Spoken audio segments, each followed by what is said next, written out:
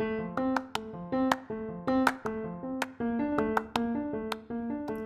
guys, welcome to Story Princess. I'm Val Salcedo. Let's get right into the story.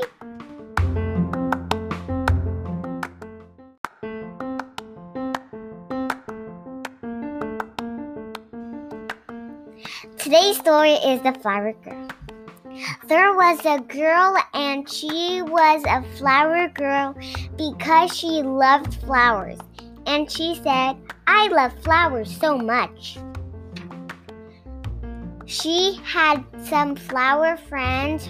Her and her flower friends, they always played with each other. But one day, one of the flower friends talked, and then another one, and another one, and now they were all talking. "Wait a minute," the flower girl said. But before she could say another word,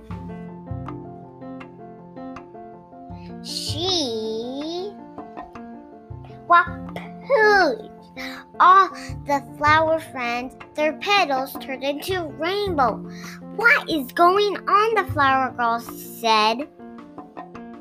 But from now on, the flower friends sometimes would be like they were flower robots, like they could do anything. But the flower girl never had a problem with that. They all lived happily ever after. The end.